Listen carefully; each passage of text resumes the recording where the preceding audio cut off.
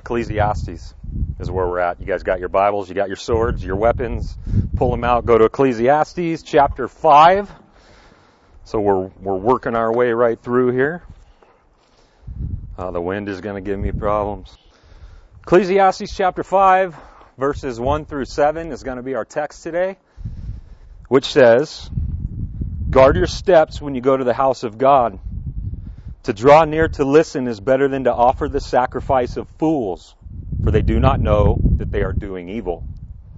Be not rash with your mouth, nor let your heart be hasty to utter a word before God, for God is in heaven and you are on earth. Therefore let your words be few. For a dream comes with much busyness, and a fool's voice with many words. When you vow a vow to God, do not delay paying it, for he has no pleasure in fools. Pay what you vow. It is better that you should not vow than that you should vow and not pay. Let not your mouth lead you into sin, and do not say before the messenger that it was a mistake. Why should God be angry at your voice and destroy the work of your hands? For when dreams increase and words grow many, there is vanity. But God is the one that you must fear." If you've been with us in Ecclesiastes so far, you know that everything, the theme of what Solomon's doing is he's trying to tear down the false idea that all of us can carry in ways that there is something under the sun other than God that can fix us, that can bring us satisfaction, that can bring us fulfillment, or that even can save us in ways that we think we need to be saved. And so what he's doing is he's going through and he's pulling back the covers one by one on all of our idols, all of those things that you and I run to for satisfaction and for purpose and for meaning. And his conclusion after he goes to each of them is the same. They're empty. They can't do it. They're incapable. It's an impossibility for the things under the sun that God has created to be our proverbial Savior. It doesn't work. And we're left empty. We're left empty after we go there. And Solomon would know, because he's probably the richest dude that ever lived. There was nothing he didn't have at any time that he wanted. He tried everything, and he's just kind of letting us in on that. He's sharing that with us. Look, I have ran to these things, and I have personally tried them, and they have left me miserable and hopeless still. And it's the same for you and I. And so what he's doing is he's going through Ecclesiastes is he's hitting creation. Some of us will run to created things rather than the Creator to find fulfillment, and it ain't there. And he talks about politics. We will put our hopes sometimes in government or organizations or powerful people, and it's not there. He talked about accumulation, materialistic endeavors. If I just buy this thing, it's going to fix me. None of you have done that, but like if you were, and it wouldn't work. So he's going through all of this, and then what he comes to today might surprise us a little bit. But what he's going to talk about today is vanity in religion. Vanity in our religion. And I want you to know, I don't know if I've ever said this to you before, these messages are for us first when we put them together, for the pastors. We're not sitting here putting them together thinking of so-and-so and so-and-so and so-and-so and then writing it for those people. Like, we are coming and we are bumping ourselves up against and examining ourselves against these texts. And I want you to know that I love you before I say some of the things I'm about to say, okay? And we're all good. That's right, you can laugh. Yeah. Okay. So I have a question I want to start with this morning. Temperatures are good today. This is good. If Satan was fully in control of everything on earth, because he's not right now, some of you might have that false theology. He is in ways in control, but he's still a dog on God's leash. Like he has to answer to him first. He can only do what God allows him to do. So let's consider for a second, if that wasn't true, if he was fully in control of everything on earth, what would it look like? What would it look like if God removed the leash on Satan? What would this world look like? I think most of us would initially think, well, everything would be blatantly as evil and blatantly as backwards and wicked as we could possibly imagine, like Sodom and Gomorrah type deal all the time, right?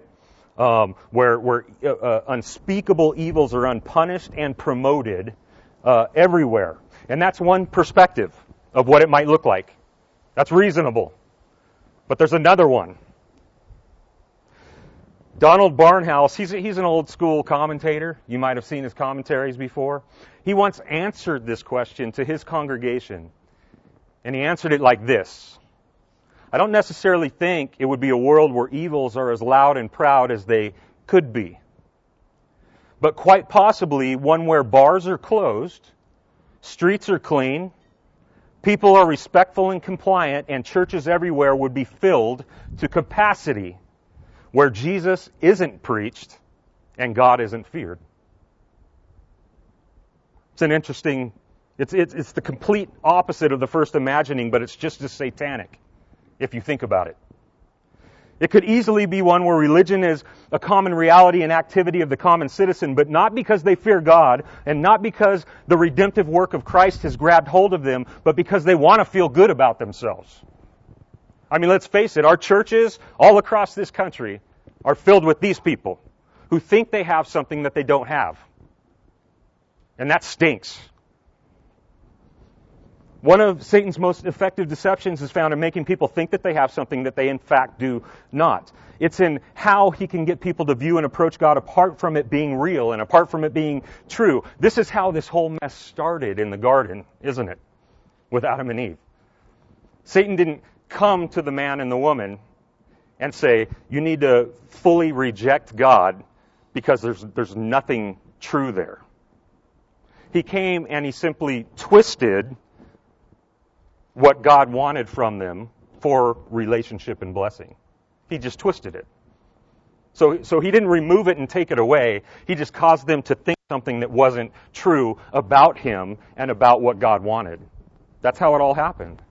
When Solomon wrote this, at this time, the temple was up in Jerusalem. The economy was up in Israel. The prosperity of Israel was booming, was happening, and so the people's spirits were up. So the assumption, we're the people of God with the approval of God because everything is good, was very present at this time. We call this today Christendom. Has anybody ever heard that term? Christendom. I call it Christianizing. We Christianize, right?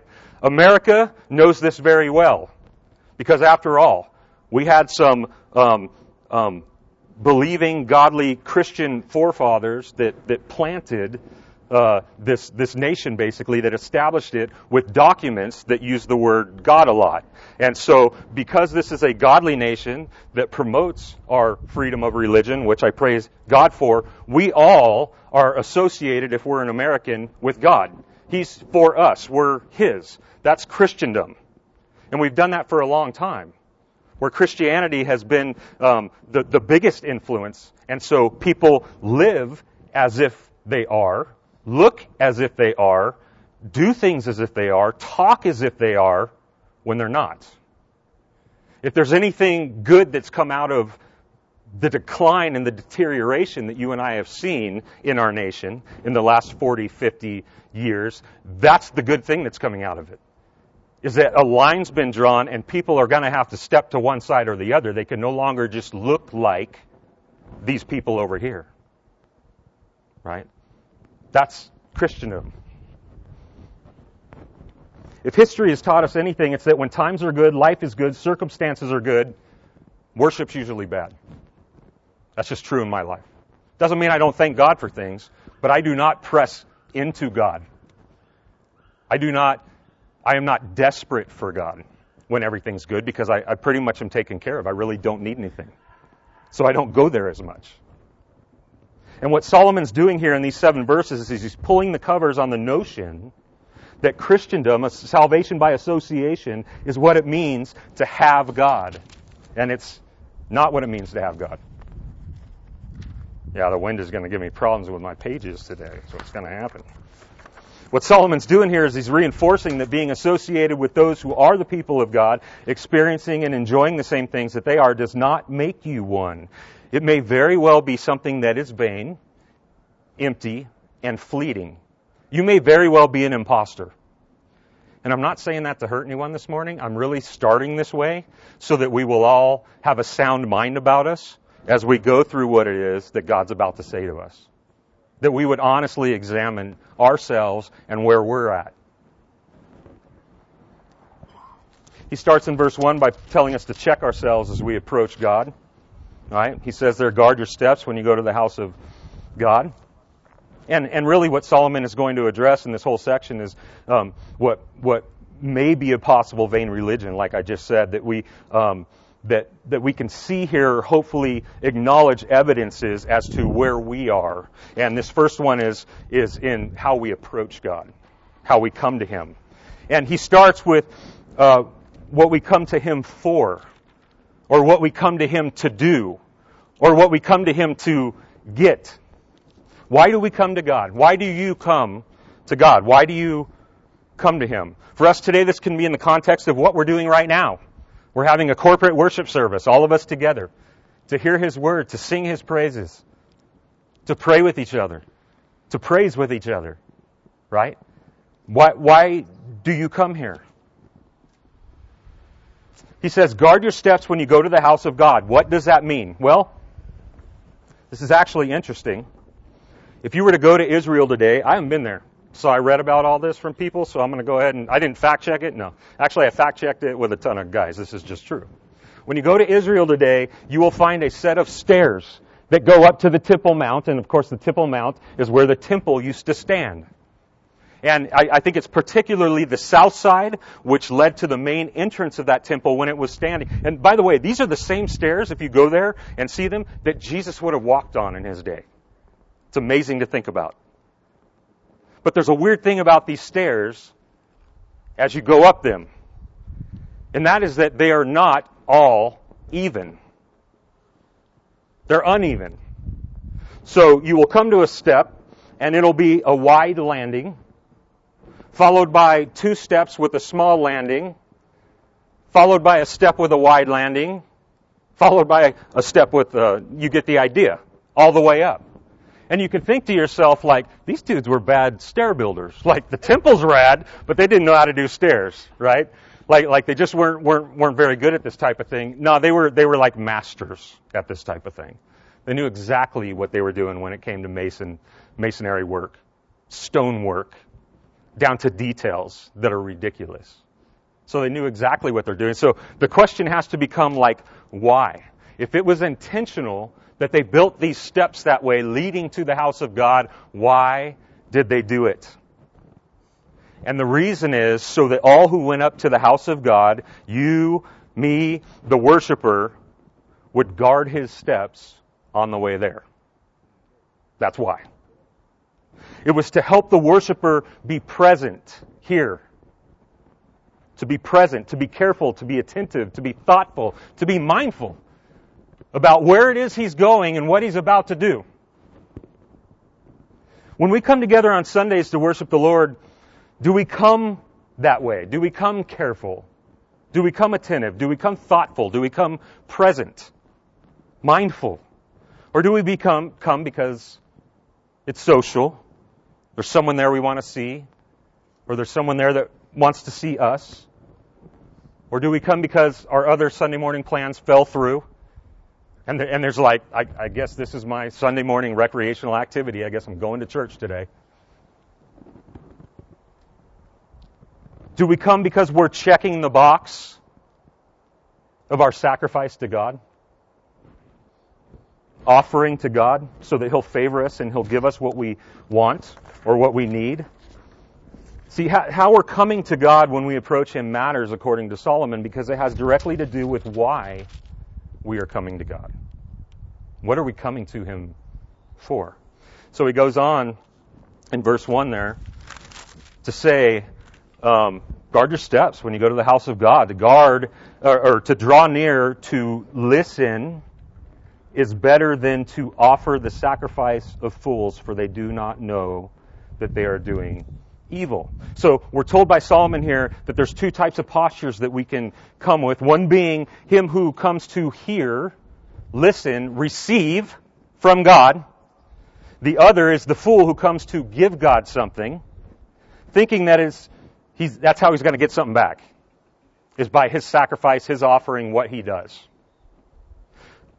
The better way to come, obviously, is with the anticipation and the expectation that God has something to give us, that he has something that we absolutely need when we come before him.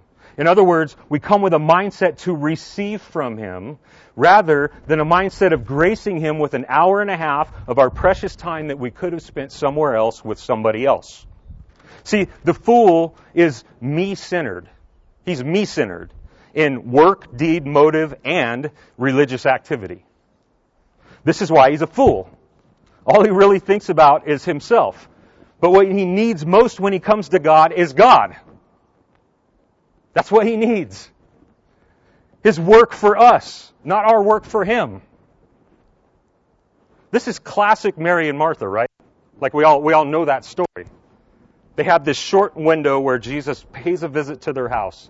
Jesus is coming to my house. And Jesus shows up. And Mary knows that there's nothing more important in the short time that she has with Jesus than Jesus. She knows there's nothing more important in that short time than what he has to say, than to sit at his feet and receive it. But Martha's convinced that there's nothing more important in the short time that she has with Jesus than what she is able to do for him. And by doing that, by thinking that way, she misses his visit completely. She misses him completely. And at the end, he says this. He tells Martha, look, one thing is necessary, and your sister chose it. Right? And he says, Mary chose the better portion that will, what? Last. That will continue. That will go on. Whereas what Martha was doing when she had a short window with God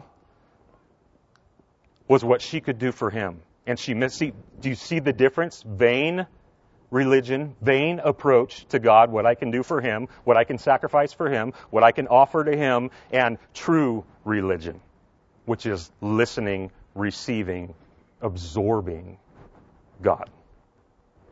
Two different things. Jesus makes this statement over and over again in his teachings, he who has an ear, let him hear. He who has an ear, let him hear. What does he mean by this? He means that there is nothing more important, more necessary, more life-giving for us than to hear what he has to say. That's where life comes from, is to hear what he has to say to us. One of our great talents, especially men, is our ability to hear without listening. Or maybe it's just me, but I think it's probably not. I'm really good at hearing, so my eardrum vibrates when my wife speaks, but I have no idea what she's saying. No idea. It's like that person on the other end of the phone on Charlie Brown, you know? Like that's all I'm hearing. Sorry, honey, not because you're annoying, but because I'm not listening. I did this for years at the dinner table, right? Growing up when our kids were younger, that was one of the things that we did. We made sure to have dinner together. As life got crazy, as things started to fill up and take up time, like it was a big deal for us all to sit down at the end of the day and have dinner together. And I don't know how many times I sat at that table without being there. I was physically present, but mentally absent. Completely. I don't know how many years I've done this in church. I grew up in church. From the day that I was born, I was in church every week, 3 times a week, because we went to a Church of Christ, and so it was Sunday morning, Sunday night, Wednesday night, and there was a sermon at every single one of them, right? So if you calculate that, I have no idea how many sermons I've sat through in my life, but it's a lot. But how many did I listen to? I don't know how many I ignored, or we can get caught up in this. I know no one else does, but we can hear sermons for other people. So like, gosh dang, that was rad. I'm glad my wife heard that today.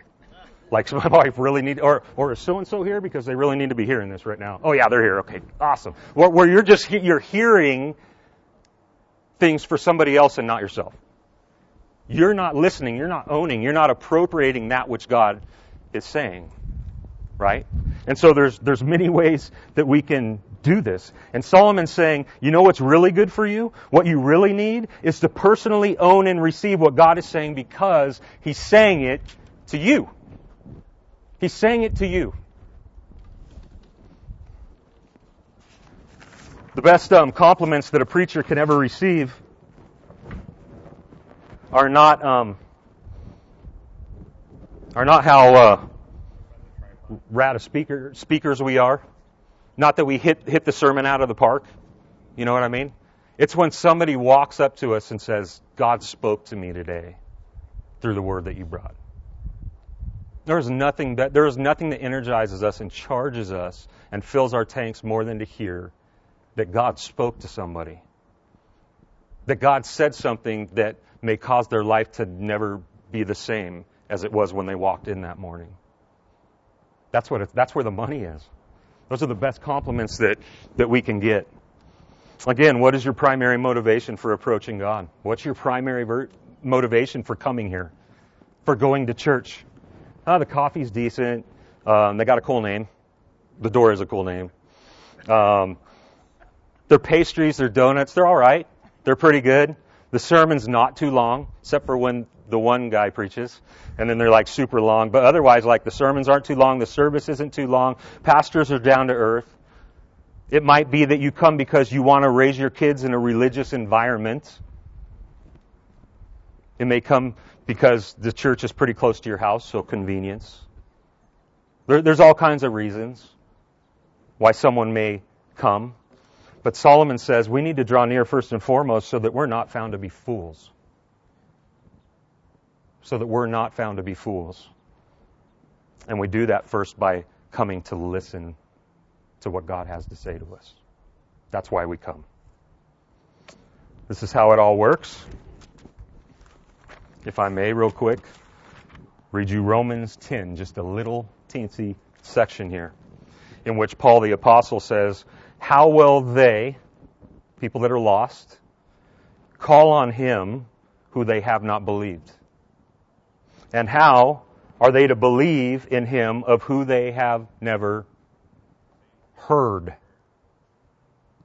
So hearing must come before believing. And how are they to hear without someone preaching?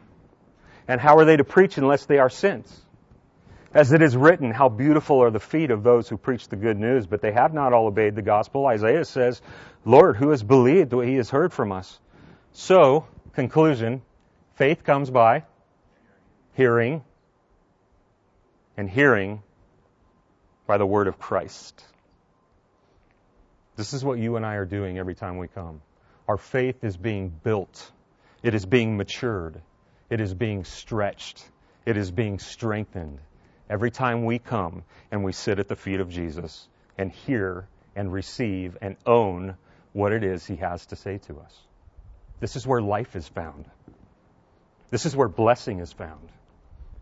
This is where joy is found, even in the midst of complete chaos and horrific circumstances for the Christian, is when we come and we just sit at the feet of the one who has the words that we desperately need.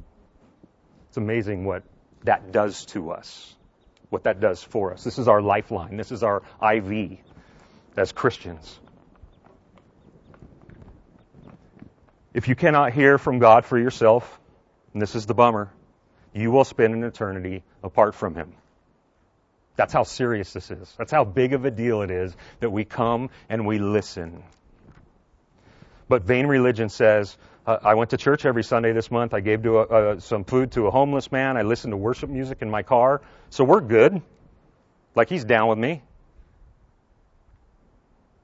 Again, one of Satan's greatest, most effective tactics is bringing people to a place where they're comfortable in a vain, empty religion while thinking that everything with God is fine.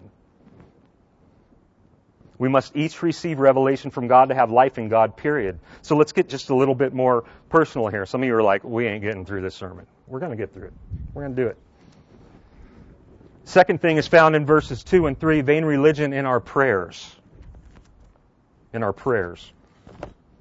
It says, Be not rash with your mouth, nor let your heart be hasty to utter a word before God, for God is in heaven, you're on earth. Therefore let your words be few, for a dream comes with much busyness, and a fool's voice with many words. Just like we can come foolishly in our vain religion before God with our sacrifices and offerings and reliance upon what we can provide for ourselves as a basis for God's acceptance and favor, we can do the same things with our communication and with our speech, our prayers to God. It's so odd. We live in such a Jesus is my homeboy, Jesus is my bestie, Jesus is my ride or die Christian culture. Actually, the last one's kind of true. It just sounds stupid. But that's kind of like the Christian culture that we live in, to the point to where we can forget who and where He is and who and where we are. We can actually sever that. Our conversation to Him can be all about us. Again, what we need, what we want, what we desire, what we need fixed, what we need changed, and that's fine. Like Jesus invites us to come to the Father for those things with petitions. But if that's all we're doing all the time is coming to God because of what He can give us, you may want to back up a little bit.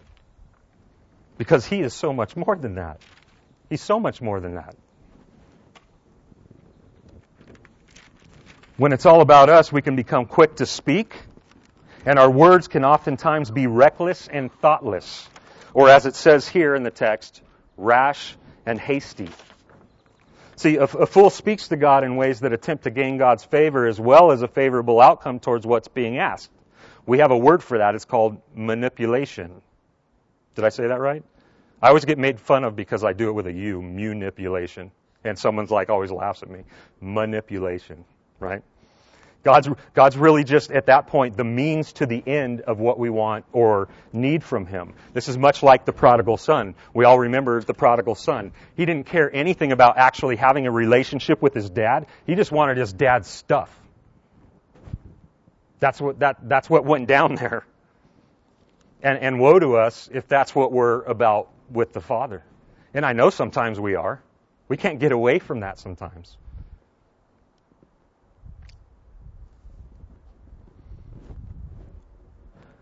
Do we know who it is that we're approaching when we approach Him? Do we really consider who it is we're approaching?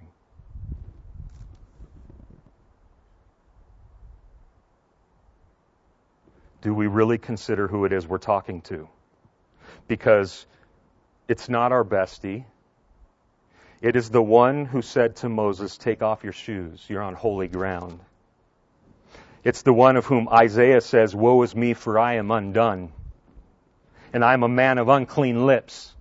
And I live in the midst of a people with unclean lips." In other words, I'm not even in a position of any type of worthiness on any level to answer you or to talk to you or to have a conversation with you. It is the one of who it is said, "Every knee in heaven and on earth and under the earth will bow and give glory to Him." In other words, when God appears, nobody has a choice. The God-fearer and the God-hater all will be down on their knees, giving glory to God. No one will be able to resist who God is when He comes, even His biggest enemies. It is the one in whom Solomon says here, lives in heaven, over everything under the sun, while we live on earth. Right? So what this means is that we're at the complete mercy of Him, not the other way around. He is not a genie in our lamp that we can rub whenever we want something.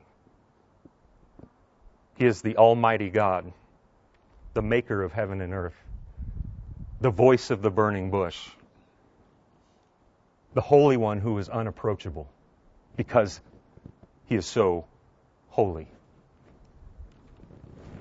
Have you ever met someone of great importance in your life?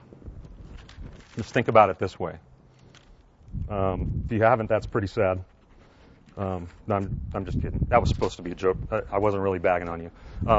I remember, this kind of puts it in perspective for me. So when I was cleaning chimneys for years, my wife would just write out a schedule for the day, and during the busy season, there's 6, 7 slots.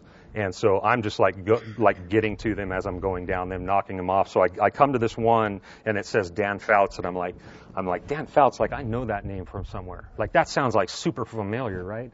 And it was out like towards Sisters in Plainview. And so I start getting there, and it's this huge gated place like up on its own hill, and I'm like, wow, this dude's really important, you know, whoever he is. And then it hits me like, oh, Dan Fouts, like he was like a quarterback for the Chargers in the 80s, because I grew up in Southern California, and like Chargers games would be on the TV. I remember seeing, you know, Dan Fouts. This dude was kind of a hero. And so I pull up, and here's like this really nice big house, and I'm like, dude, like this is weird. And then he comes out the front door to meet me, and it was like, oh, dude, it's Dan Fouts, you know? And so I'm like, this is kind of cool, isn't it, you know? So he had like 3 fireplaces that I had to clean. And what happened is that he became a friend. Like he was really down to earth. After I was done doing the cleanings, we would go sit in his office where he was studying games for CBS at the time. And we would just sit around, and this dude just looked at me like a person, you know, and treated me really well. We ended up coming back every single year to do his chimneys. But what I found myself doing when that time of the year would come around and I knew I was going to Dan's house, is I would make sure I would wash my car. I would clean it out really good. I would put on the best clothes I had. Instead of putting on a hat that day, I started like combing my hair. And then when I was there with him, like I would be super careful in the way that I talked to him and interacted with him and approached him. You know what I mean? Because this is a dude that was of great importance. How much more important is the God of the universe than Dan Fouts? You know what I'm saying? How much more important? How much more mindful should I be of how I approach him, of what I say to him, of how I visit him? And you. And look, God is good. Like, we're not strangers, right? We're close. So we can be transparent. We can be real. He knows us better than we know ourselves. But the truth is that He is worthy of our honor in the greatest ways that we can bring it to Him, because of who He is, in contrast to who we are. Right? That's really what's kind of the heart of what Solomon is getting us to consider here. I have no idea where I'm at. A fool, because his religion is empty, will be prone to think that God is impressed with things like word count.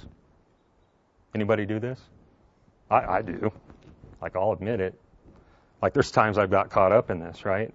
We can think that somehow we can coerce God or convince God or persuade God by the amount of speech, the amount of time spent in our prayers, and the quality of craftsmanship of our prayers, right?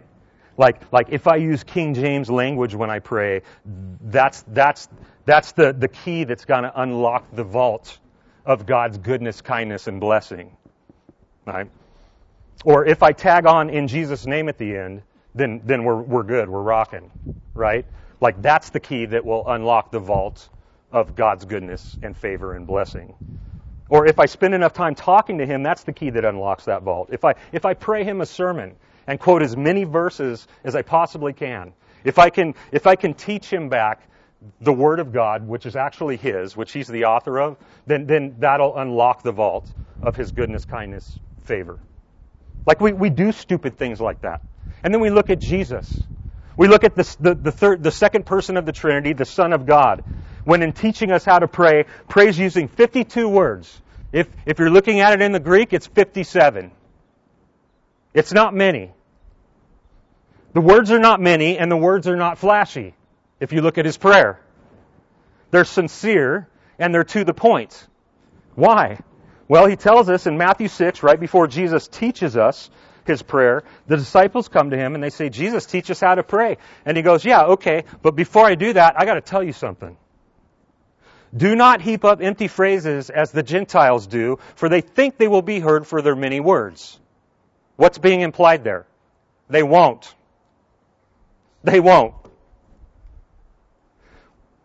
He says, don't be like them, for your Father knows what you need before you even ask Him. He knows what you need. Like first, before you even know you need to go and tell Him something. The reason is because He is in heaven like Solomon says, over and above everything, and we are not. Do you know why so many of us heap up our words in prayer? At least for me. A lot of times it's because I'm not thoughtful about my prayers. I'm just not very thoughtful about them. So they can become indirect. I just kind of keep talking in circles and moving down the road until I actually figure out what actually needs to be said. And that's okay too. I'm sure He forgives us for that. But I'm just not very thoughtful. And so sometimes you just sit there and you keep turning the combination on the safe, trying to hear clicks. Kind of recklessly and kind of carelessly. There was a lady named Annie Dillard that once wrote this. Does anyone have the foggiest idea what sort of power we so blithely invoke in our prayers? Or as I suspect, do we not believe one word of it? Churches are like children playing on the floor with their chemistry sets, mixing up batches of TNT. It is madness to wear ladies' don velvet hats to church while instead we should all be wearing crash helmets. Ushers should issue life preservers and signal flares. They should lash us to our pews, for the sleeping God may someday awake and take offense, or the waking God may draw us out to where we can never return. Now that might be a little extreme, but maybe you and I aren't extreme enough with how we approach God when we come to Him. Your approach to God matters. Your communication with God matters. Your understanding of who He is and who you are matters. I'm often better off when I don't know what to pray. Like, I don't know about you. This happened to me a couple weeks ago, where there was just so much going on inside of me that I was desperate to go to Him. But I had no idea what I was going to say when I got there. Like, I didn't know how to put together words. I didn't know how to articulate what I was feeling and what was going on inside me. But we know we have to go there. Where else can we go? You alone have the words of life, right? Just like Peter says. Like, there is nowhere else we can go in our deepest, darkest, most depressing moments. And so I went to Him. And I just sat there before Him and opened myself up. And said, just do your thing, right? Make your interpretations. And my soul, in those times, my soul that night a couple of weeks ago is just pouring forth loads of information like a fire hose without one word ever being spoken. And God's attending to every bit of it. Romans 8 assures us of this. It tells us about this, how the Spirit intercedes and handles business for us when we can't handle business with God. God attends to that. He's happy to. He knows. The vain religion of the fool convinces him that it's all about what he does, but the true religion of the child of God knows it's all about Him, who He is, and how He interacts with us and what He's capable of. What He has done. Prayer is not a thoughtless exercise because approaching God, approaching the divine, is not a thoughtless exercise. And finally, Solomon addresses vain religion in our promises. This one's a little odd. Look at verses 4 through 6. When you vow to God, do not delay paying it, for He has no pleasure in fools. Pay what you vow. It's better that you should not vow than that you should vow and not pay. Let not your mouth lead you into sin, and do not say before the messenger that it was a mistake. Why should God be angry at your voice and destroy the work of your hands? What are we talking about here? Where's Solomon going here? He's going to bargaining. Anyone bargain with God ever? Promises, right? Our word. We give Him our word. God, if you do this, I promise to do that. Or because you've done this, I promise to do that. The fool does this because it is an attempt at the manipulation of God's will, much like prayer is. Let's make a deal. If I make a deal, then maybe God will... Do you guys remember what happened when Abraham and God made a deal? God put him to sleep. They went to have a covenant together and walk through the pieces to bind that covenant. God puts Abraham to sleep because He knows that it's an impossibility for Abraham to keep his end of the deal. I don't think that you and I want to do that, like make deals with God, unless we can be certain to keep them. Do you? I don't think we want to do that. And yet I think that we do this all the time. God, just get me out of this pinch and I promise whatever. This is why you and I have a skepticism about jailhouse conversions, don't we? Even though I am one. It's because what we're looking at is people whose backs are up against the wall because of something that they did. And so their circumstance is extremely bleak, desperate. And we do a lot of things and we say a lot of things in our desperate circumstances. And so I think sometimes we look at some of these things with a little bit of skepticism and think, how real is this? How serious was this person? How honest and genuine were their words, right?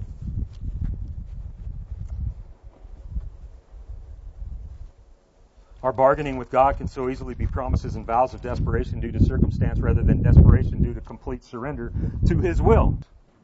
We're almost there, by the way. We're almost there. So, our bargaining with God can so easily be promises and vows of desperation due to circumstance rather than desperation due to complete surrender of His perfect will. Sometimes our vows and our confident words can also be a way that we can showcase our dedication and level of spirituality to others. I don't know if you've ever done this one. I have. Doug Wilson says, talking to others about what you will do is a good low-cost way to enhance your reputation at the church. Right? Sometimes we just want to impress people with our religion or with our vain religion. We want to look good. We want to appear righteous or religious before others. And what does God think about that? 2 names. Ananias, Sapphira. Right?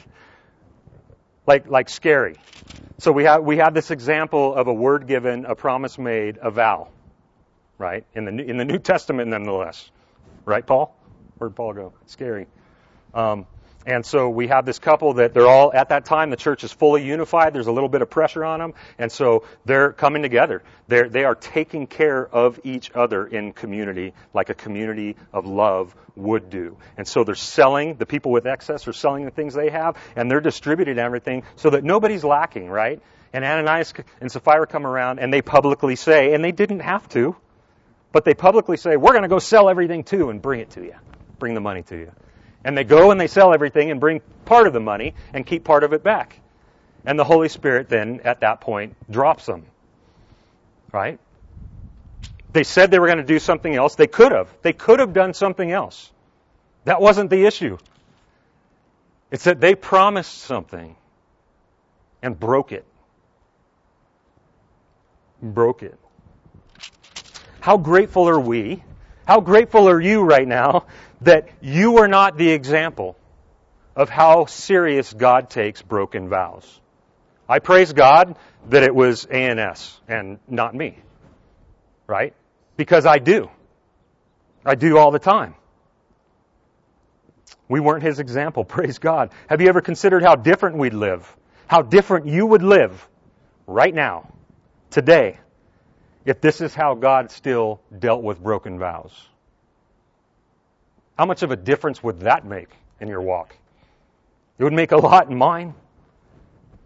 Just because He doesn't immediately kill us, like go do things this way, doesn't mean He doesn't care. It doesn't mean He doesn't deal with those things in our life still. See, it's His loving kindness, patience, and mercy, even with our broken vows, that we ultimately depend on, isn't it, in our life? That's why we can make so many promises and not really think twice about it. Is because we depend on those other attributes, the ones that are not His judgment. Right? Think for a moment about all the vows we make. I know this isn't one that we made, but back in the 90s, like I went to like 2 Promise Keepers. And I just want to say that's the worst name that a Christian ministry could ever have. You know what I'm saying? Promise Keepers. And you've got failures coming in and filling stadiums. Failures as husbands, failures as employees, failures as Christians, failures as parents. And they're coming in and they're making vows. They're making promises that they're going to be different. Which is an impossibility. They are the reason why they already have a problem. We need to come in and we need to find our hope and find our progress and our release from these things in Jesus' ability to keep promises.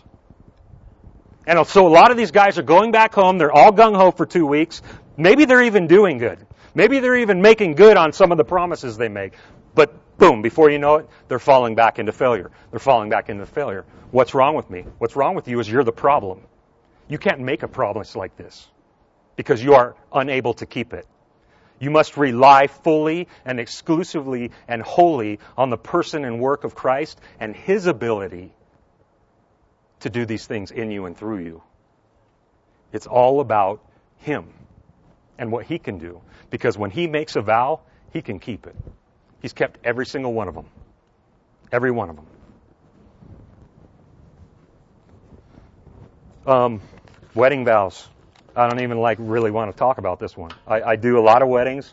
I'll admit it. I don't like the part of the ceremony that you come to where vows are exchanged. I just don't like it anymore.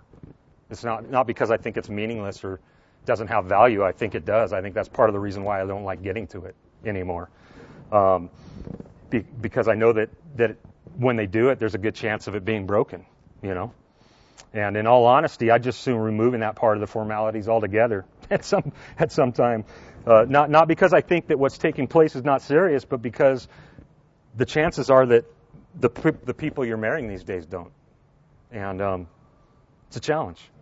When I find myself at a kitchen table or on a couch sitting across from a couple that's wanting to end their marriage, this is what I appeal to first. This is what I bring up first. This is what I go back to first, are the vows. What were your vows? Let me hear them. Let the other person hear. You hear them. And I do it to hope that it will spark some weight, because it should. Those are things that we made before God. It should spark weight. And most of the time, they don't.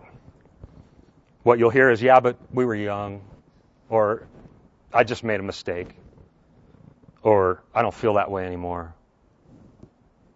And God will forgive me, so it's not that big of a deal. That's His job. That's His job.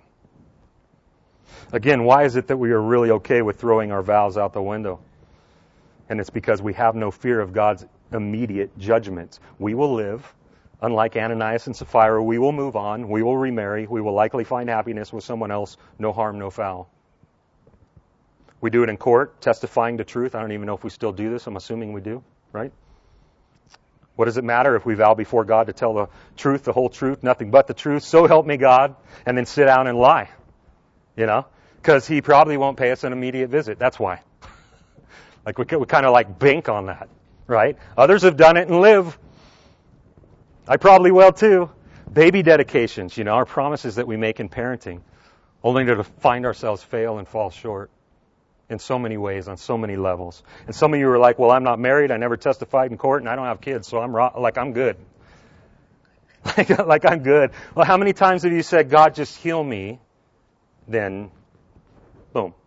Or if you just give me that job, then, or God, if you just don't let my girlfriend be pregnant this time, then, or if you get me out of this and into this, then what? Then what? I'll serve you more. I'll read my Bible more. I'll go to church more. I'll give you 11% instead of 10% of my finances, right? I'll pray more. I'll stop looking at porn. I'll stop drinking. I'll stop cheating on my taxes. On and on and on we go. I'm sure we can find one for everybody here so that we're all included, right? We all do it in some way, and God is not fooled, and God is not mocked, and God is not indifferent to our vows. He takes those seriously. So He may not go Ananias and Sapphira on us, but He may very well bring judgment and consequence upon us for our empty promises in other ways. In other ways. And this is the last part of verse 6, really. This is really what Solomon's saying here, is why should God be angry at your voice and destroy the work of your hands? This is why he's saying it's better not to vow than to vow and not be able to keep it. It's better that you just don't make promises to God. Because if you make one and you break it, then He's going to be angry at your voice and He's going to destroy the work of your hands. So just don't do it. Just don't do it. See, God does care. He does see. He does listen. It does matter to him still. And this verse assures us that God may work out his judgment in other ways that do go on and affect our lives. There's consequences. I'm sure I suffer some of those in my life from just different forms of stupidity in my approach and my words to God. You know? See, at the bottom line is that a vain, empty, vaporous religion says God accepts me on the basis of what I do.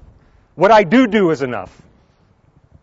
So like when I fail or I do something stupid with him, like it doesn't matter because what I do outweighs what I don't do.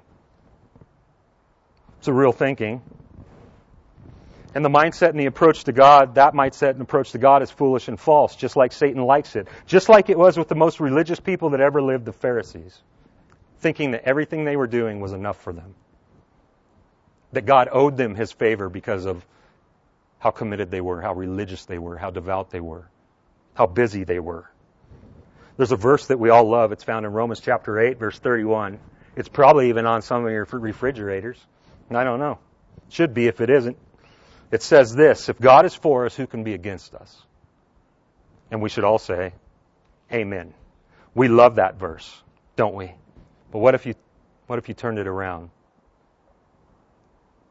It would say, if God is against me, who can be for me? And I know that's not what that verse says, but we do have that doctrine clearly laid out to us also in the Bible. That's bleak, and it's a biblical truth. So some of you are going, where's the hope, dude? Like, what? You're just like killing us and dismantling us, and then we're just going to pray and say, be warm and filled. No, we're not going to do that. Here we go. What is the answer to all of this that Solomon is laying out here? Where is our hope? Where is true religion found as opposed to vain religion? And how is it found? How can our relationship and our worship become pleasing and real to the God of the universe? Verse 7 is how. When dreams increase and words grow many, there is vanity. But God is the one that you must fear. God is the one that you must fear. This is how. Without the fear of God, there is no relationship with God. And some of this is going to sound weird right now to some of you. But I want you to listen. Without the fear of God, there is no relationship with God. It all begins with fear. Now I'm going to step that up a little bit and make it even more bold in this statement. If you do not fear God, then you cannot have life with God. Period. If you do not fear God, you cannot have a life with God. End of story. Some of you are like, well, wait a minute, like God hasn't given us a spirit of fear. My Bible says, yeah, for those who know him, for those who are in Christ Jesus now. I have no fear of condemnation from God. I've been saved from that. I've been set free from that. And so for those who are in Christ Jesus, there is not a spirit of fear that we have now towards anything that this world or anyone in this world that comes at us can throw at us. No fear. This is not a true statement or a comfort or an assurance in any way for the one who does not know God. There should be a lot of fear. See, our biggest problem is not that we have a hard life or that we go through trials in our life or that we just need to try harder to be better people so that God will accept us. Our problem is that we have all sinned and fallen short of the glory of God. We have all approached him wrong. We have all bought into false religion in our own ways. We have all made promises we cannot keep and have broken. That's the reality. All have sinned and fall short of his righteousness and his complete righteous standard. And because of that, we're on the wrong side of God, attempting to make things right that we're incapable of making right. We can't do it. I don't care what your terms are, what your strategy is, whatever it is you think you've figured out, it's not going to be enough. It's not going to be enough. See, we need to be saved from him, by him, for him, or we will die. For those that are not in Christ, there is nothing to look forward to. There is only horror that is coming, because God is going to exact those things. Every one of them, he's got a list, and it's pretty accurate, that we fall short in. We need Christ to come and erase the list with his blood. This is what we need. And only a fear of God will take us there, to Christ. I am a jailhouse conversion. A lot of you know that. I was just being stupid and stupid things. Kind of my idol, actually, my God in my life at that time, that took me to a place where I had to do 6 months, and they gave me a deck of cards and a Bible, like a lot of you know. And when I finally opened that Bible, because it was basically isolation. It wasn't bunk rooms or anything like that. It was your own concrete cell with you and a deck of cards and a Bible 22 hours out of the day alone in there. And so when I finally flipped the Bible open to read it and went to the book of Revelation because I thought that it was going to be more interesting than the other books, something happened to me. As I'm moving through this book, there's this thing that's building up inside of me. And it was fear. There was an overwhelming fear that was coming over me because what I'm reading about and what's unfolding and getting worse and worse and worse is this progression of the wrath of God upon the inhabitants of the earth that do not obey him by believing in his Son. And I see him coming and exacting the payment owed to that group of people. And I knew that I was in that group. I knew that that's the group that I belonged to, that I had my allegiance to. And I'm reading through this, and the fear is just building and building and building. And then it comes to Christ coming with an army, a great multitude behind him, dressed in white. And I knew that I needed to somehow go from this team to this team. Why? Because of fear. Because of fear of the wrath of God, which I fully and completely deserved. And you did too. See, that fear of God took me to Jesus.